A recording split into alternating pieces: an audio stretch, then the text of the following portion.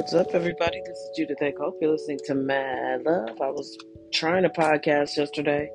Every time I thought about it, I just couldn't get around to it. Um, yeah, I'm a full-time employee.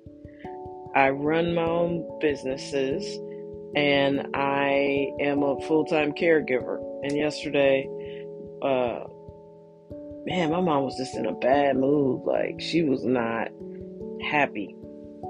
And I'm working on a pretty big project, and I get it's consuming and it's stressful, and I have to take breaks from it. And then when you go in the other room and you got an 85-year-old lady like just mad, and uh it's just weird because we had a really good weekend, and it just shows you how nuanced the brain is.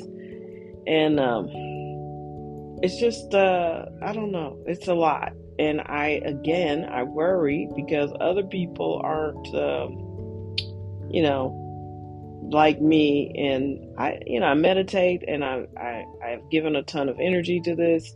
I'm excited about taking care of my mom some days, because I the alternative is terrifying. Like I hate the idea of putting her someplace and people not taking care of her, or her smelling like urine, or people neglecting her. Like I wouldn't do well with that. So I've tried to count it all joy and find that to be a motivator and like make me happy. Like, oh, I'm happy to do this.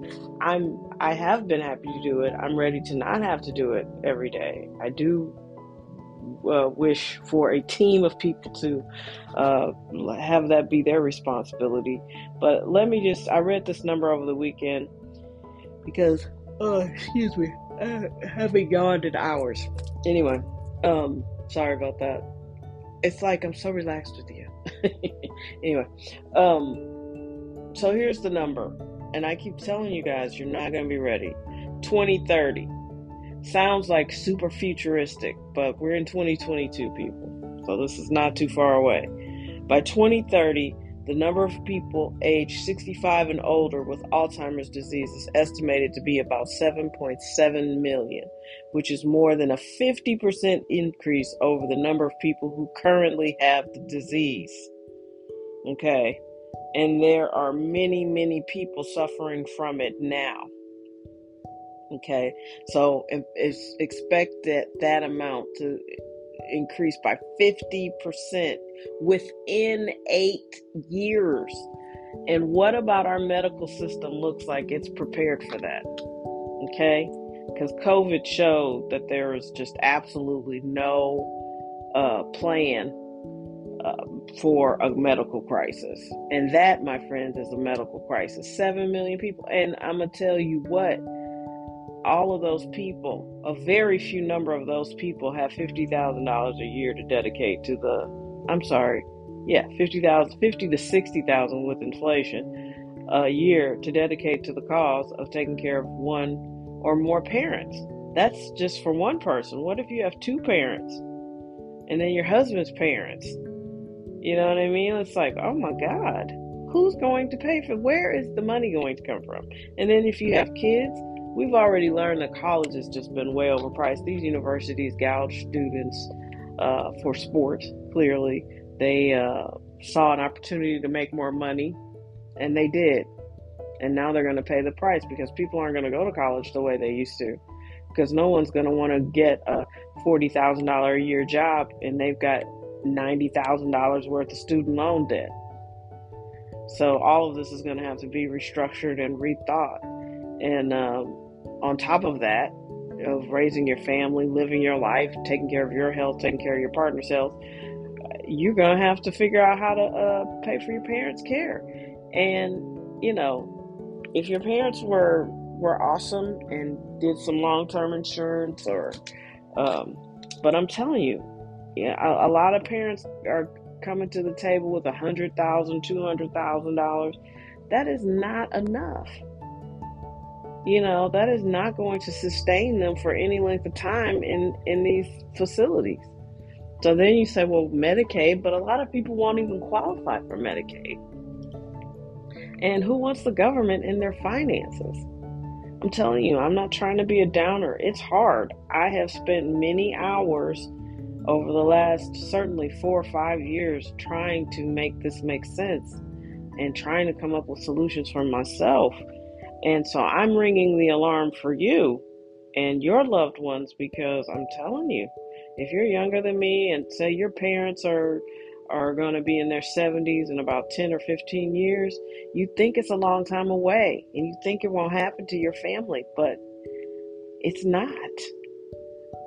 15 years, that goes fast. 10 years fast.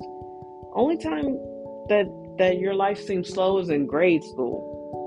Because I felt like I was in third grade forever. Sorry, I don't know why I'm so yawny. I got a good night's rest. I feel tired. I'm not sure. I know why. Yesterday was a handful. And I got okay sleep. But, it's a lot. And a lot of you all aren't prepared to be caregivers. And that's fine. Just secure the bag for someone else to do it. Come up with a plan. Get in your parents' business. Find out what's going on. And make a plan in case this is the diagnosis. And at some point, start making a point to go to the doctor and find out, what's going on with your loved one. Because I think it started as me taking her to the doctor because it was such a long drive and she couldn't figure out how to get to and from easily. And then I'd sit in the lobby. And then after a couple years, I was noticing like she would just breeze out of there. And I was like, something's not right. So I started going into the appointments. Excuse me, yawning again. I don't know what's going on. I would go into the appointments with her. Then I heard the phrase mild cognitive decline. And then I started, taking over the doctor's appointments. Like, I don't know what you're wanting to call it, but there's something going on here. Personality changes, real memory lapses and losses, and she wouldn't even stay still for the MRI. But she made it through like 20-25 minutes, and then had no memory of it. And I was like, remember when you wouldn't stay still for the test? Nope. So, jeez. So anyway, it is what it is. But I am telling you, it's going to knock a lot of you guys off of your whatever. Your path, you're going to be overwhelmed. You're going to feel helpless. And I'm just trying to tell you, all of that. But make a plan now and you won't be as overwhelmed. Because I was overwhelmed. But I meditate and that seems to really help me. Sorry for the yawning. I really can't explain it. I am sleepy. But there's no excuse. I should have some energy. But, you get it raw. That's how we do it. I'm not editing out yawns. So anyway, that statistic is something that I wanted to share. I don't know if you guys are watching that Secrets of the Playboy Mansion thing on A&E. Boy, I started last night's episode. And just 10 minutes in, it was like, God, these people are depraved. And it just makes me sad because it's been like 50 years. And now we find out all this horrible stuff. And most of these guys are dead or old. Bill Cosby looks like he's on his last leg. He probably doesn't even remember being a serial rapist. Gee whiz. But that show is really tough to watch. Mainly because I was alive during all that time frame, and just the thought that was okay. An old man in a house with all young women, he's wearing pajamas. All of it seems just so dead ass wrong now. And it was probably wrong then.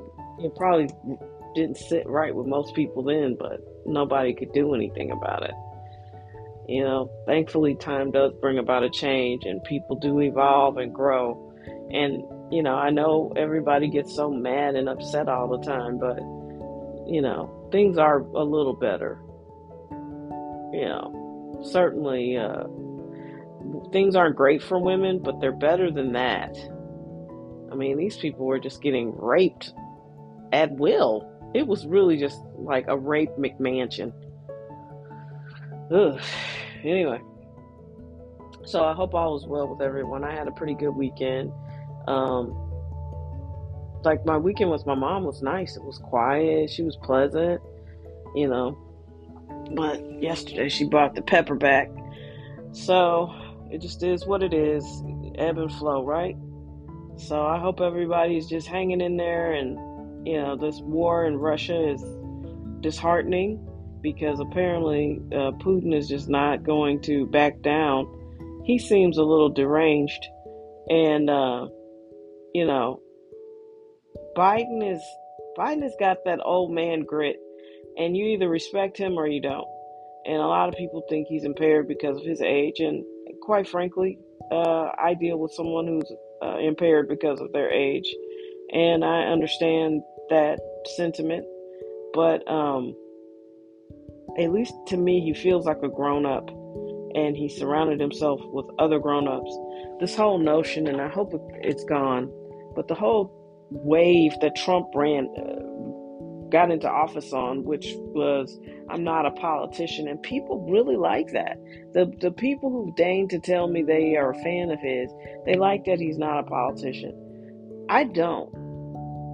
I like people who are dedicated to serve the public. And I know politics and being a public servant don't always seem to go hand in hand. But, it was always clear to me that Trump was on some sort of weird ego trip. And people are fully under the belief that he is their candidate again for 2024, which is fucking unbelievable. It's almost like we're hell bent on self-destruction, but there's something about him that people like. And I don't know what it is, because he seems pretty charm-free to me. But I'm not a white male. I know a lot of white males who look up to and respect Trump. And I don't get it. I don't get it at all. But these bad actors that are behind him aren't any better. Josh Hawley and Eric Greitens, slimy, not great guy is the brand right now for Republicans. And it used to be conservative, stoic, inflexible, mostly white male, but just skewed completely the opposite direction, conservatively, fiscal conservative, just conservative, period. And now it's like a free-for-all. No morals, no, it's just weird. Trump is just an awful person in my book. And that's just the way I feel about that. So I hope he doesn't come back. I really don't want to see another Trump presidency. Ugh. Saw that. Don't want it. All right.